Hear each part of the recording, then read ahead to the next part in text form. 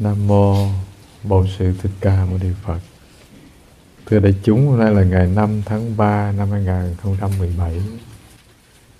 Thưa các vị, là hôm nay chúng ta học đến đoạn thứ 13 của 108 lời dạy của Ngài Đặng Lai Lạt Ma. Cái lời dạy này rất là hay nghe. Các vị mở cái quyển 108 lời dạy, các vị đọc thấy rất hay. Phật giáo dạy rằng những giây phút trước khi lìa đời thật hệ trọng, bởi vì đấy là dịp mai cuối cùng giúp mình chuẩn bị cho sự hiện hữu của mình trong giai đoạn trung ấm, bạc độ. Tức là thế giới chuyển tiếp giữa cái chết và sự tái sinh, khởi sự hiện ra sau hơi thở cuối cùng.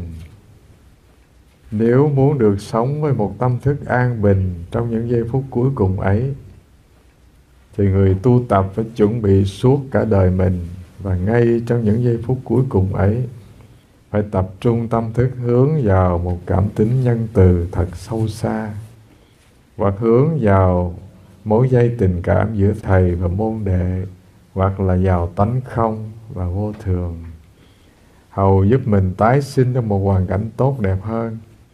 Những giây phút trước khi lâm chung thật hết sức quan trọng, vì đấy là lúc mà chúng ta có thể chủ động được thể dạng mà mình sẽ tái sinh. Khi đã hiểu được cái chết có thể xảy ra bất cứ lúc nào, thì chúng ta nên hiểu rằng mình phải sống một cách trọn vẹn trong từng giây phút một và chết trong an bình.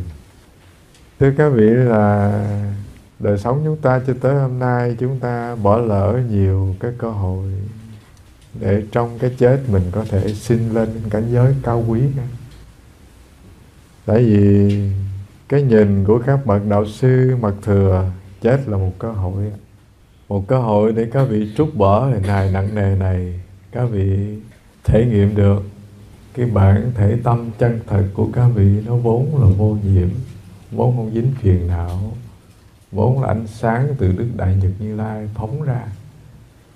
Và khi mình có cơ hội mình liễu ngộ điều này rồi, thì có khi trong một lần thoát kiếp, cái năng lực vượt thoát sinh tử mình nó có thể vượt ngang qua cả ngàn kiếp. Thế cho nên cái điều đầu tiên nhận diện rằng là chừng như đời sống mình cho tới hôm nay, cái cơ hội để mình có thể vượt thoát được nhân cái chết dường như là nó rất hiếm hoi.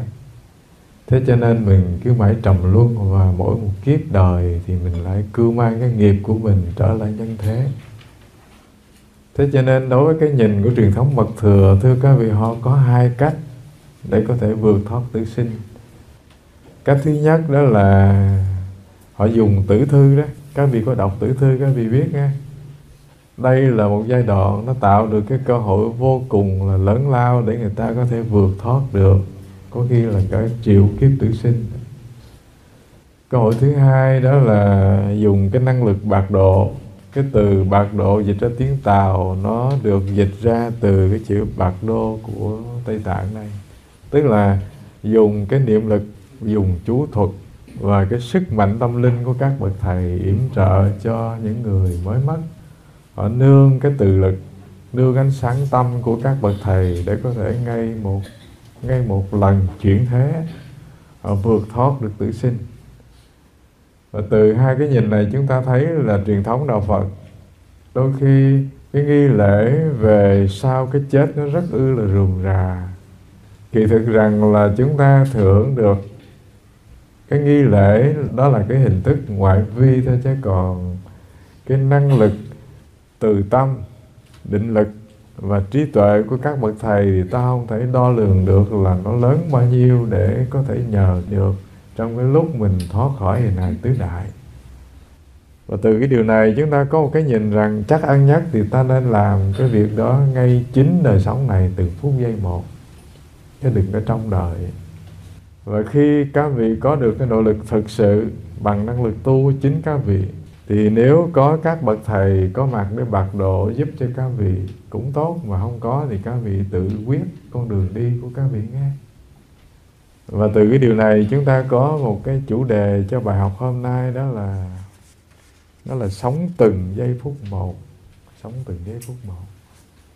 Kỳ thực cái điều này nó không có lạ lùng chi đối với người có công phu thiền tập cả. Thiền tập nó phải xảy ra từng giây phút một, chứ không phải là những thời thiền tập, không phải là những thời tụng kinh hoặc là tọa thiền hoặc đi thiền hành, mà nó luôn xảy ra theo từng nhịp thở vào ra của anh. Và nếu anh không chuẩn bị được điều này thì cái cơ hội của anh khi vượt thoát hình hài năm uẩn để có thể một lần siêu thoát nó rất khó xảy ra. Tôi nghĩ rằng ở đây thì đa phần đại chúng đều có đọc cái cuốn Tử Thư Tây Tạng, và người ta diễn giải cái điều này, thưa các vị, nó rất là chi tiết nha. Chi tiết để cho người còn sống có thể nắm được cái con đường giây phút cận tử để tự mình làm chủ. Điều thứ hai là chi tiết do vì giúp cho những người trợ niệm đó, họ biết cái cách họ giúp cho người ra đi có thể nương với thần lực của Tam Bảo, và không có hoảng loạn, không có sợ sệt, cũng không có tham ái, để có thể vươn ngang qua những cảnh giới và chứng nghiệm được bản thể tâm ngay cái lúc mà xả bỏ hình hài tứ đại. Thưa các vị, là chúng ta gắn chặt thần thức của mình vào hình hài này, cho nên chúng ta bị ngăn trở, bị tường vách, bị đau bệnh do thời tiết đổi thay, bị đau đớn khi người ta chạm vào. Thế rồi khi các vị vượt thoát khỏi hình hài tứ đại, thần thức các vị ra khỏi thân rồi, thì nó có một cái mức độ thần thông nhất định. Thần thông đầu tiên là các vị chỉ cần nghĩ ở đâu thì các vị liền hiện thân nơi đó. Một thần thức nó ra khỏi hình hài tứ đại rồi, nó không bị ngăn trở bởi tường vách, nó không có bị đau đớn, bị thể xác hoành hành hoặc là tật bệnh ốm đau đè bẹp xuống. Khi người ta vượt thoát thân rồi, tự nhiên người ta lững lơ, rất là nhẹ. Và do vậy cho nên cái giây phút mà ái nghiệp nó khởi lên, hoặc là hoảng loạn nó khởi lên, thưa các vị, nó trong một tích tắc thôi thì các vị sinh vào những cảnh giới có khi là u ám nghe. Có nhiều cái câu chuyện rất lý thú, đó là dường như mình mới đọc ở đâu đây. Một vị sư người Đại Hàn thì phải, ông chết lạnh cống ở trên núi tuyết, và ông chết, ông không biết mình chết. Ông thấy mình tự nhiên đi trên con đường núi thông dong đi xuống chân núi. Ông thấy dọc đường có một nhóm người, họ trắng trẻo mập mạp, ông mời nó vô đây ăn, tiệc ngon lắm nè. Ông lắc đầu, ông nói là ta đệ tử Phật cho nên khi ăn thì ta phải có bình bát, ta thọ nhận thức ăn, chứ không có cái chuyện là ngồi vô mà ăn nhậu tiệc như tụi ngươi vậy. Thế rồi đi đoạn nữa thì gặp hai cái tên rất là hung dữ, nó đen điêu, nó đang hăm he là đây là cổ bàn của ta, ngươi không được phép ghé vô đây. Thế rồi thưa các vị, bất thần ông nghe cái tiếng gọi tên mình. Thế rồi chợt mở mắt ra thì thấy rằng là có vị thầy bổn sư khi phát giác ra rằng là ông đang thiền hành trên núi mà tuyết trở trời bất thần đó. Cho nên sợ ông lâm vô cái tình trạng là bị tuyết nó đè, nó nhận chết, cho nên ông cụ đi lên, ông cụ kiếm thì hóa ra là nằm dưới tuyết, đóng băng lạnh rồi. Thế rồi kêu ông tỉnh dậy và massage cho ông ấm, rồi lấy áo lạnh phủ cho ông, rồi mới dìu ông đi xuống. Thì trên con đường đi xuống, ông phát giác ra rằng là bên cạnh đường mình đi thì dường như là có một cái xác, con động vật gì đó, nó đang rửa ra, mà một đám giòi rất là trắng trẻo nó đang làm thịt cái đống thịt rửa ra. Thế rồi đi thêm một đoạn nữa thì thấy cái xác của một con chồn, con chi đó, mà hai con quạ nó đang giành nhau. Ông nói ôi chà, mai phước làm sao, nếu ta không có đủ chánh niệm thì ta đã, một là thành giòi, hai là ta cũng có thể chia phần với lũ quạ để ăn cái xác thúi rồi. Từ cái điều này thưa nhau một điều, khi thần thức các vị rời này thì nó có một cái thần thông nhất định là nó có thể di chuyển một cách rất là nhẹ nhàng. Từ đây nó về Việt Nam được, trong tóc tai. Từ thần thức đang lang thang, nó có thể rớt vào hình hài của loài động vật cũng trong một chốc tai nghe. Chỉ cần khởi ý thôi, khởi ý đam mê, khởi ý dính mắt, khởi ý thương mến, hoặc là hoảng loạn sợ sệt, chạy chung với bụi rậm là dính liền thôi. Thế thì thưa đại chúng, chắc ăn nhất là chúng ta không biết là các bậc cao tăng hiện thời có đủ sức mạnh để lôi ta lúc ta cận tử hay không. Cho nên cái người thông minh nhất thì mình phải làm một việc là ngay bây giờ, ngay nơi đây, chuẩn bị cho mình từng phút giây. Và cái điều này thưa các vị, đối với mọi người chúng ta, nếu chúng ta suy nghĩ rằng chết là một việc rất là chắc chắn nó sẽ tới ngày 1, ngày 2 thì mình phải làm thôi, chứ không có lý do gì mà trùng trình cả. Các vị có chắc rằng là các vị thoát khỏi tay tử thần không? Điều thứ nhất là không chắc.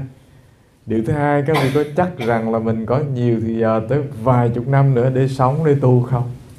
Cũng không chắc luôn. Thế thì người thông minh nhất biết trân quý đời sống này nên làm một việc rất tự nhiên, đó là tu trong từng sát na một.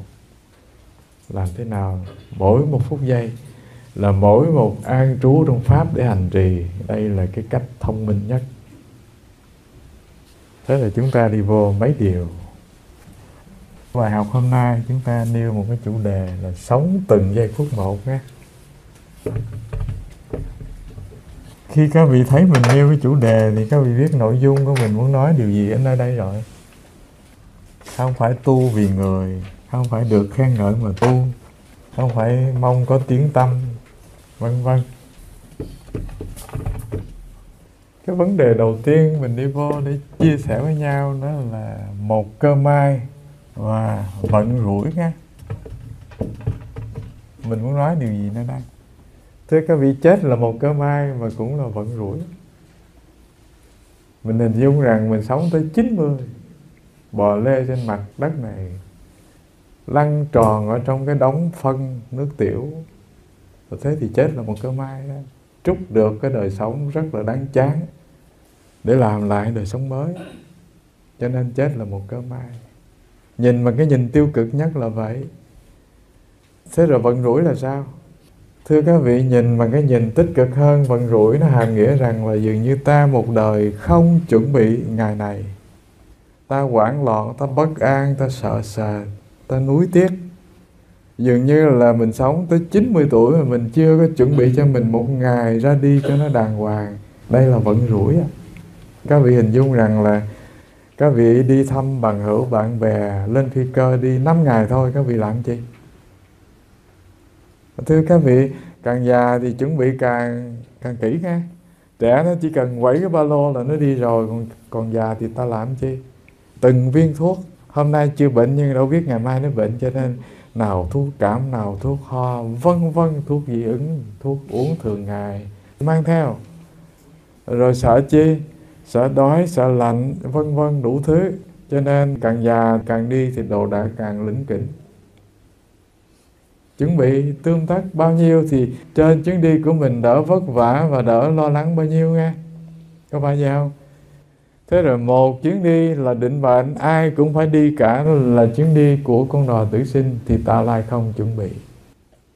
Một đời mình, thưa các vị, dường như mình không dành được một ngày hay là một chút thì giờ chuẩn bị cho mình cái việc vô cùng quan trọng là cái chuyến đi của cuộc tử sinh. Thế cho nên ghi nhận đầu tiên là chết là một cơ may mà cũng là một vận rủi. Rủi đối với người chưa chuẩn bị, cơ may là đối với người đã chuẩn bị nghe. Và từ cái điều này chúng ta nói về những sự may mắn trước. Bằng không thì mình có cái nhìn rất là đen tối về cái chết. Cái may mắn đầu tiên là mình làm mới đời sống một lần. Đối với người tu Phật, thưa các vị, điều đầu tiên là mình phải biết trong cuộc tử sinh này mình đến và đi nhiều lần lắm chứ không phải một. Tại vì ai đã từng tu Phật rồi thì đều tin nhân quả. Và nhân quả nó gắn liền với cái chi? Gắn liền với vòng tái sinh nha. Nếu không có nhân quả, không có tái sinh. Tái sinh là sự luân hồi đó. Anh gieo cái nhân nào thì anh gặt cái quả ấy. Ngay hiện thời anh làm hết sức mình. Anh trải lòng ra, anh thương người vì người. Anh đổi thay nhân cách của anh. Càng ngày tâm thức của anh nó càng tràn đầy phước lành. Thế thì chắc chắn một điều rằng là ngay hiện thời có khi mình chưa hưởng kịp. Tại vì quá khứ mình gieo nhiều cái nghiệp xấu ác vụng về quá cho nên kiếp này mình phải trả. Thế nhưng mà vững tin rằng là anh có mặt lại thì tất cả quả lành, tất cả nhân lành gieo trong một đời này nó liền hiện lại. Thế cho nên cái điều đầu tiên đối với người có tu tập thì họ trả cái này về cho các buổi, họ không có lo lắng, không bất an. Tại vì họ biết rằng là đời sống họ được làm mới lại, làm mới thân, làm mới tâm, làm mới hoàn cảnh lại, làm mới đời sống lại. Đây là cái niềm tin rất vững chắc của những người có tu tập. Ý thứ hai là họ có cơ hội. Thưa các vị, là một đời sống là cơ hội để chúng ta học. Nó hàm nghĩa rằng là trong kiếp này mình học Phật Pháp, mình tu tập, mình hiểu được đạo, nó ngang cái tầm của tiểu học thôi. Thế rồi các vị có mặt lại trong kiếp sau, các vị gạn lọc, các vị gột sạch hết được bao nhiêu phiền não, thì cái kiếp có mặt tới nhân duyên lành nó liền bật sáng ra. Cho nên các vị giống như là mình rời cấp 1 mình lên cấp 2, hoặc là rời trung cấp bước vào đại học vậy. Điều này thưa các vị nên vững tin. Tại sao? Chưa có một Bồ Tát nào, chưa có một Thinh Văn nào hay một Đức Thế Tôn nào không lịch kiếp tu tập để thành đạt được quả vị chánh giác cả. Các vị giác ngộ, thưa các vị, ném cuộc đời mình vào nhân gian này như trần sa kiếp để tu tập. Cho nên một đời có khi làm ăn chưa được gì đâu. Các vị hình dung rằng cái tính khí của mình, cái tập khí vụng về của mình, các vị biết tu rồi các vị sửa mất bao nhiêu lâu nó mới hết cái tập khí hay buồn hay giận hay trách cứ người? Sửa bao lâu? Có khi một đời không đổi thay được bao nhiêu nghe. Không khéo tu rồi thưa các vị, chứng nào tật nấy. Hồi nhỏ ta khó chịu ra làm sao thì già giỏi lắm thì ta khó chịu ngang chừng ấy. Còn không thì nó nhiều hơn. Tại vì nguyên tắc là vậy. Cơ thể già thưa các vị, mọi cái nó đều đang suy thoái, hệ thần kinh suy thoái, ăn không ngon, ngủ không ngon, đứng đi khó khăn, cho nên cái sự khó chịu nó dâng lên chứ nó không dừng lại. Cho nên tu giỏi lắm thì già không khó chịu là phước lành rồi. Chứ còn đừng mong rằng là trong một đời các vị tu phất phơ qua ngày mà các vị có thể thay đổi hoàn toàn nhân cách sống của các vị, cái nhìn của các vị, cái phê phán về người của các vị. Cho nên nếu người có tu thì thưa các vị, cứ một kiếp sống là họ có cơ hội làm mới đời sống họ lại, và họ nâng cấp đời sống họ nghe. Ý thứ ba, thưa các vị, là họ rất mãn nguyện. Mình thử hình dung rằng cuộc đời của những bậc bố, bậc mẹ, họ có mặt giữa trần đời này, họ nuôi con bằng tất cả tấm lòng của họ. Và tới chừng họ già rồi, họ nhìn con họ trưởng thành, họ thấy trách nhiệm họ tròn thì họ rất mãn nguyện nghe. Thế nhưng mà nếu tới tuổi già nhìn thấy con của mình nó lang thang lướt thước, do vì lúc trẻ mình có quá nhiều tiền, mình ham tiền, mình không có quan tâm đến đời sống của nó, mình để cho nó trở thành hư hỏng. Thưa các vị, là một nỗi niềm ân hận á. Thì từ cái điều này các vị suy nghiệm ra là nếu cái tuổi già chúng ta nó đến mà chúng ta tràn đầy cái năng lượng thiện lành do công phu một đời tu tập, thế thì mình rất mãn nguyện mình đã sử dụng được. Thứ nhất là ngày tháng xứng đáng, thứ hai là công sức của mình xứng đáng, thứ ba là mình không phí phạm một đời 50 năm, 70 năm. Còn không thì tới chừng già nhìn lại, thưa các vị, thấy rằng là 50-70 năm nhiều cuộc đời nhưng mình không làm chi ra trò cả. Lòng mình nó đầy teo tóp, chật chội, bất an. Đối với con cái thì mình cũng không có nuôi nó thành công, thành danh, do vì mình keo kiết quá. Đối với bố mẹ thì thưa các vị, mình cũng thiếu trách nhiệm, tại vì mình có thương họ bao nhiêu. Đối với tự thân thì thưa các vị, càng tội nghiệp nữa là dường như mình cũng lững đững lờ đờ chăm sóc tự thân mình, cũng chăm sóc không có ra chi. Những buồn, những giận, những ghét, những thương, những ưu tư phiền muộn nó tràn đầy. Dường như tới già rồi thì cái sự xung đột cái tâm thức nó càng nặng. Thế thì thưa các vị, tất cả nó làm thành cái chi? Làm thành cái sự bất mãn với tự thân, bất mãn với người chung quanh, bất mãn với hoàn cảnh. Rồi khi cái sự bất mãn nó có ở nơi các vị thì nó lại nhồi thêm cho cái sự phiền não các vị tăng lên nghe. Còn khi cái sự mãn nguyện trong tâm thức các vị mà có, thì các vị làm cho nó tràn đầy sự mãn nguyện đến với người xung quanh. Tự nhiên lòng ta tha thứ, bao dung, dịu dàng và rất dễ thương. Thế thì điều thứ nhất, thưa các vị, ai may mắn mà có được 3 điều này, thế thì các vị sẽ thấy rằng là ra đi trả lời này về cho các buổi là một cơ may. Nó không phải là sự lo âu, không phải là nỗi bất an, không phải là sự hoảng loạn chứ cả. Đây là mình nói về những may mắn khi cái chết nó đến với người, với chúng ta. Có thể thêm điều thứ tư nữa là chi? Là nghiệp lành tràn đầy nhé. Thưa các vị, người nào cả một đời có sự tu tập, tâm của họ tràn đầy lòng từ ái, tới lúc ra đi là lòng mình nó không có giận dữ, không có căm ghét, càng không có lo lắng bất an. Và cái điều kỳ lạ là khi nghiệp lành có mặt thì trí tuệ nó có mặt, sự bao dung nó có mặt, và tâm thức chúng ta nó rất là hỷ lạc nghe. Cái điều này rất là dễ kinh nghiệm. Các vị hình dung rằng là khi mình ghét ai, mình thù ai, mình giận dữ với ai, mình soi mói đời sống ai, thì tâm của mình, thưa các vị, nó tràn đầy ô uế, nó tràn đầy bất an, nó tràn đầy xung đột, không có an lành, không có tịnh lạc gì cả. Khi các vị nhìn mọi người bằng cái nhìn tràn đầy sự bao dung, cảm thông, yêu thương, các vị làm mưa rào yêu thương cho đời sống của tất cả mọi người, dù người đó là kẻ thù, thì các vị thấy lòng mình nó mát dịu, nó không có xung đột, không có bốc lửa. Thưa các vị, ngang đây thôi là ta đã kinh nghiệm được rằng là ngay một đời này nghiệp lành đầy, ta đã an lạc rồi. Thế rồi khi các vị chạm tay đến cái vách của tử thần nghiệp lành, các vị đầy, thì chắc chắn một điều rằng là cái nỗi hoảng loạn, sợ sệt, bất an nó không thể xảy ra được. Nó chỉ có một cái niệm rất là an lạc thôi, chứ nó không có cái niệm gì khởi ra nữa cả. Đó là những điều chúng ta nhận diện về một đời sống có tu, có hiểu biết đạo, thì cái sự ra đi của các vị là một cơ may, là một vận hội để chúng ta có thể trở lại trong cái điều kiện tuyệt vời hơn, trở lại trong cái điều kiện gặp chánh pháp rất sớm để tu tập. Điều thứ hai, mình đã nói cái may rồi, bây giờ mình nói về cái chi? Mình nói đến một sự rủi ro nghe. Phải nói điều này để hù nhau cho sợ. Cái rủi ro thứ nhất là mình chưa kịp chuẩn bị.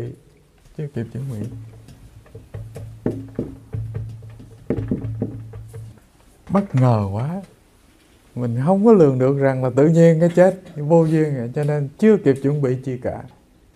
Khi người ta có sự chuẩn bị nhất định về điều kiện vật chất thôi, tức là người ta phân bố tài sản đâu đấy rồi, thưa các vị, chết đã yên rồi nghe. Không có lo lắng rằng mình chết rồi nó chia chác ra làm sao, có phải vậy không? Viết di chúc đâu vào đấy xong xuôi rồi, thưa các vị, là không bận tâm chi về cái chuyện là tụi con cái mình nó đánh nhau, nó giành của. Ở mức độ cạn nhất, khi người ta có được sự chuẩn bị nhất định thì nó đã an được một góc của tâm rồi. Thế nhưng mà mình muốn nói cái điều sâu xa hơn. Chưa kịp chuẩn bị là chưa kịp chuẩn bị để xả ly hình hài này nghe.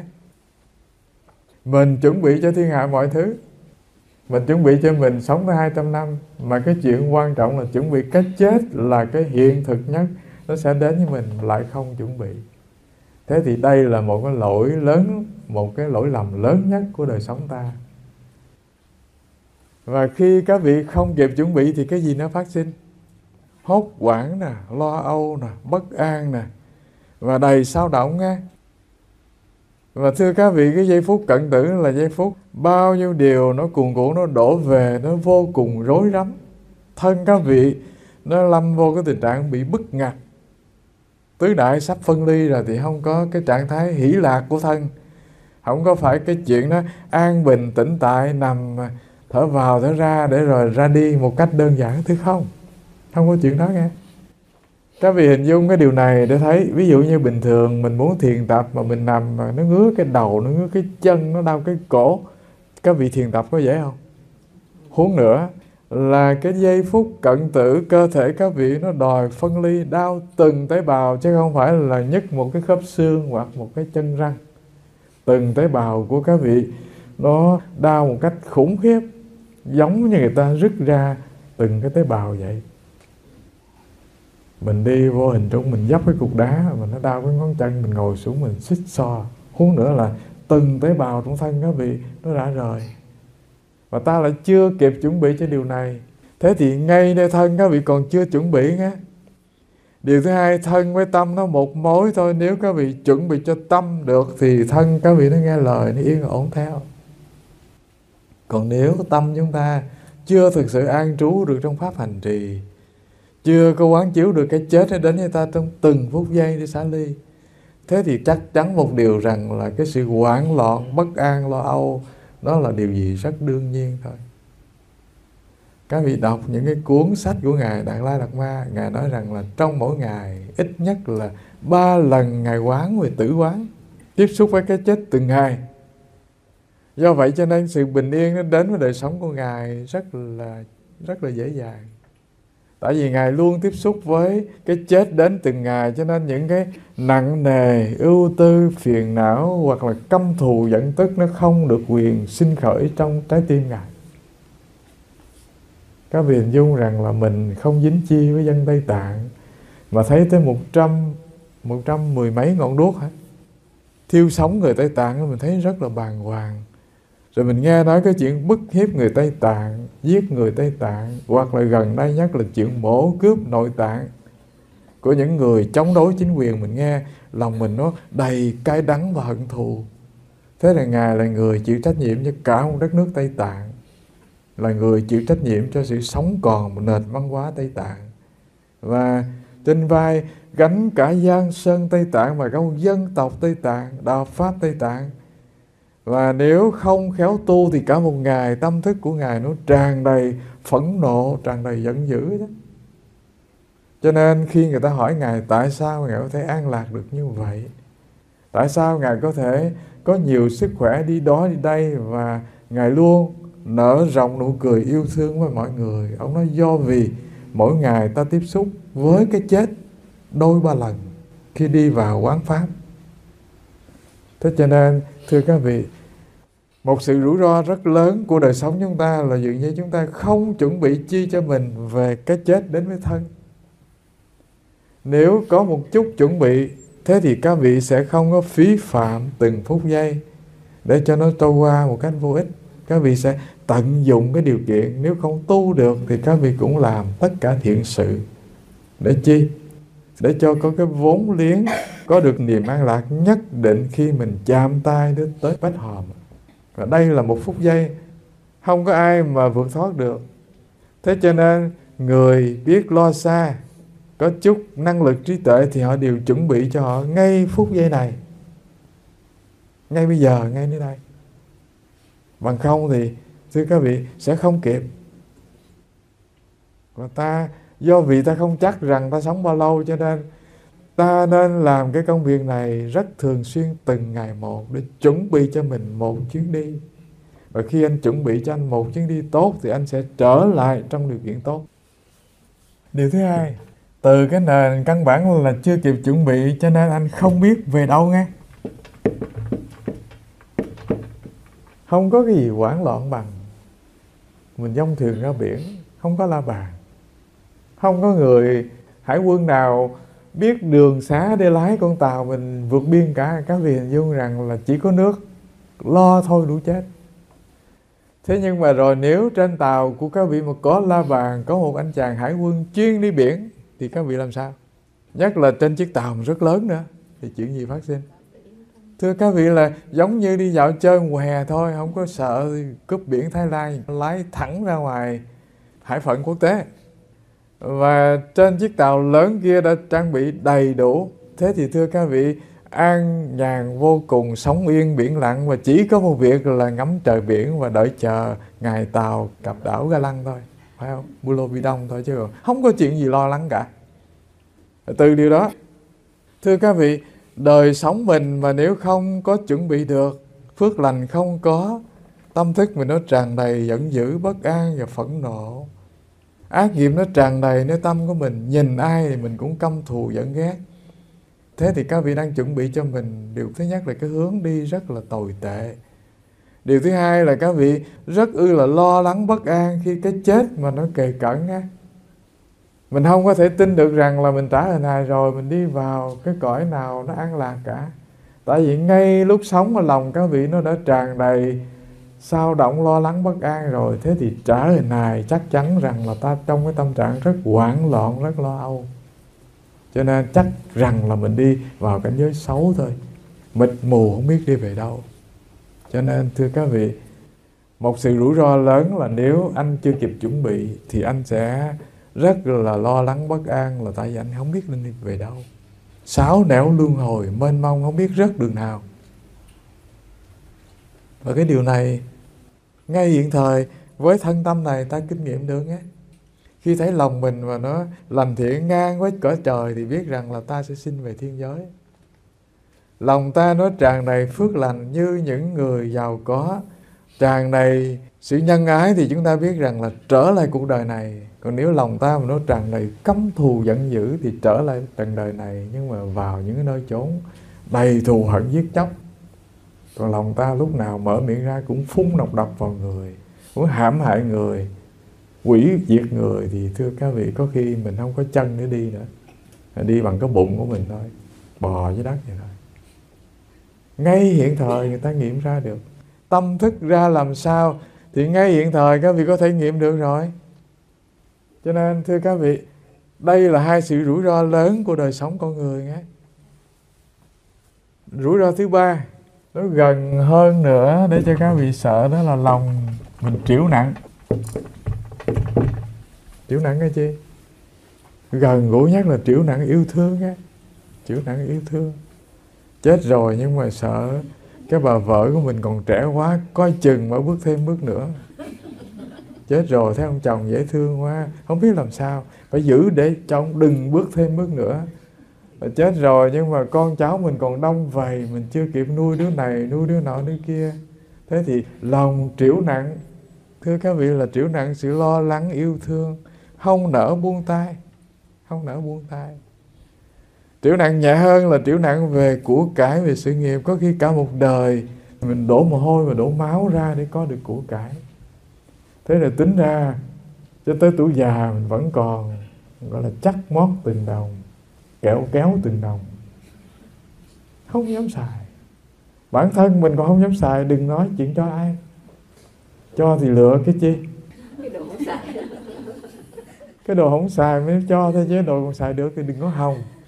Thế thì thưa các vị, trĩu nặng về ân ái, trĩu nặng về của cải, hai cái điều này thì còn có thể cứu vãn được. Nhưng mà lòng trĩu nặng, phiền muộn, bất an, lo rầu, giận tức, và một khối ký ức của các vị tích chứa về bao nhiêu điều phiền muộn, thưa các vị, bao nhiêu phiền não, bao nhiêu tập khí, bao nhiêu nghiệp. Đây là một loại trĩu nặng mà không có cách chi các vị thênh thang cất bước đi đâu được cả, không cách chi vươn cánh bay lên được. Nó phải nhận mình xuống thôi. Thế thì thưa các vị, đây là cái đại họa của một sự rủi ro. Người nào tới lúc già mà họ buông bỏ được thì đã có được ít nhiều trong cái sự tiến bộ của đời sống nghe. Càng già và mình còn dính chặt mình với những cái thứ lủng củng chung quanh thì biết rằng là mình còn rất nặng nề. Và chắc chắn một điều rằng là lâm tử mình rất là nặng nề. Tức là càng già mà lòng mình nó chất ngất một khối phiền muộn bất an. Thế thì mình biết rằng là có thể bên ngoài nó nhẹ, nhưng mà bên trong đây nó nặng nề và khó bỏ vô cùng, thưa các vị. Cho nên hãy lưu ý rằng là hai cái phần trĩu nặng này nó là điều tự nhiên của mọi tâm thức phàm phu. Tùy vào cái mức độ tu của các vị mà các vị có thể gột rửa bớt. Tu mà càng giỏi thì cái sự trĩu nặng bên trong nó càng vơi đi, mà tu càng dở thì cái trĩu nặng bên ngoài mình không thể bỏ được. Đây là ba điều, lâm vô bất cứ điều nào cũng là rủi ro cả, chứ không phải là phước lành đâu nghe. Cho nên thưa các vị, gợi ý những điều này, các vị nhìn lại mình coi mình có lâm vô cái tình trạng rủi ro hay là may mắn. để lo đi là vừa, không kịp hết. Thế rồi cái điều thứ ba, phần C của vấn đề, cái nhìn của người có tu tập. Thưa các vị, là cái từ tu tập này các vị đừng có hiểu ở cái nghĩa hình thức nghe. Có khi mình có hình thức tu tập nhưng mà cái chuyện này nó không đánh giá được cái sự tu tập của mình đâu. Đánh giá ở chỗ là các vị ứng dụng được để đổi thay đời sống bên trong của các vị, công phu hành trì của các vị thì được gọi là tu tập cùng không tu tập. Thế rồi cái người mà có tu tập thì điều đầu tiên cái nhìn của họ là họ đặc biệt là tin nhân quả một cách vững vàng. Nhắc là tin nhân quả, không có cái gì làm lay động họ được cả. Họ rất mực tin nhân quả. Và người có niềm tin nhân quả này, thưa các vị, họ sợ tạo ác nghiệp, dù ác nghiệp nhỏ như cây kim. Và họ luôn tạo thiện nghiệp, dù thiện nghiệp đó nhỏ như miếng dẻ rách, bỏ đi họ cũng vẫn tiếc và không bao giờ sai phạm. Đây là cái nền tảng căn bản của người tu Phật. Nếu mình còn chưa tin nhân quả thì thưa các vị, mình không có gia tâm để thay đổi chính mình, để làm tất cả thiện sự khi cần thiết, trân quý một ngày sống vô cuộc đời này cho nó xứng đáng. Còn nếu các vị có niềm tin nhân quả vững chắc rồi thì cái nội lực bên trong nó tự thúc đẩy các vị, chứ không phải vì lý do các vị là thế này, cái là thế kia, các vị sợ mất uy tín, các vị sợ người ta chê cười gì cả. Tất cả cái bên ngoài không nghĩa lý chi cả. Cái bên trong á, nó làm thành nội lực, nó làm thành sức mạnh, nó làm thành ý chí, làm thành niềm đam mê cả. Khi có niềm tin nhân quả vững chắc rồi thì không cần một vị thiện tri thức nào bên cạnh để khích lệ, vỗ về, khen thưởng chi cả. Tự ta biết việc phải làm thôi. Ý thứ hai là tin vào thần lực tam bảo, tức là tin vào cái lực dụng. Thưa các vị, là tam bảo có mặt giữa cuộc đời này, đó là hải đảo để chúng ta ghé lại, để chúng ta định hướng đời sống mình, để chúng ta ngắm nhìn và lái đời sống mình theo cái hướng đó. Và thưa các vị, người ta càng có niềm tin với Phật Pháp bao nhiêu thì người ta càng củng cố niềm tin nhân quả người ta vững bấy nhiêu. Và khi có niềm tin với tam bảo thì điều đầu tiên nó dễ xảy ra đó là tự nhiên phước lành người ta tăng trưởng đấy. Các vị chỉ cần tin Phật, các vị chỉ cần hướng về Đức Thế Tôn, các vị chỉ cần một niềm tín kính tam bảo thôi là đã tăng trưởng phước lành rồi. Và Kinh Đại Thừa hay Kinh Văn A Hàm gì đều nói như vậy. Ví dụ như Kinh Pháp Hoa bảo rằng là anh không cần nhiều, không cần cung kính lễ lại, mà anh chỉ cần vạch hình Phật trong vách tường chơi đùa thôi. Thế thì phước lành này đủ để làm cho anh trong tương lai thành Phật. Mình không có nói thêm nữa nghe. Các vị đọc trong Kinh Pháp Hoa thì có điều này. Chỉ cần xưng một tiếng Nam Mô Phật thôi thì đã gieo cái chủng nhân lành, thành tựu được quả chánh giác trong tương lai. Có điều trong tương lai không biết là bao nhiêu kiếp thì chúng ta không biết. Thế nhưng mà chắc ăn nhất là thưa các vị, hãy làm cho niềm tin tam bảo nơi ta càng ngày càng sâu chắc thì chắc ăn nhất. Điều thứ nữa liên hệ với điều này, thưa các vị, ta không biết rằng kiếp tương lai mình có may mắn nhiều cái kiếp này hay không để gặp được Phật Pháp. Do vậy cho nên thưa các vị, may mắn thay kiếp này mình gặp Phật Pháp thì mình hết lòng đối với con đường tu tập. Và làm thế nào để cho niềm tin tam bảo của mình nó vững chắc như kim cương bất hoại. Thì đây là cái điều thứ hai của cái nhìn người có tu tập. Và khi ta có hai điều này thì nó xây được cái nền pháp lành vô cùng vững chắc. Nó xây được cho ta cái năng lực tâm ta luôn an bình, luôn vô quý đối trước mọi cảnh nghe.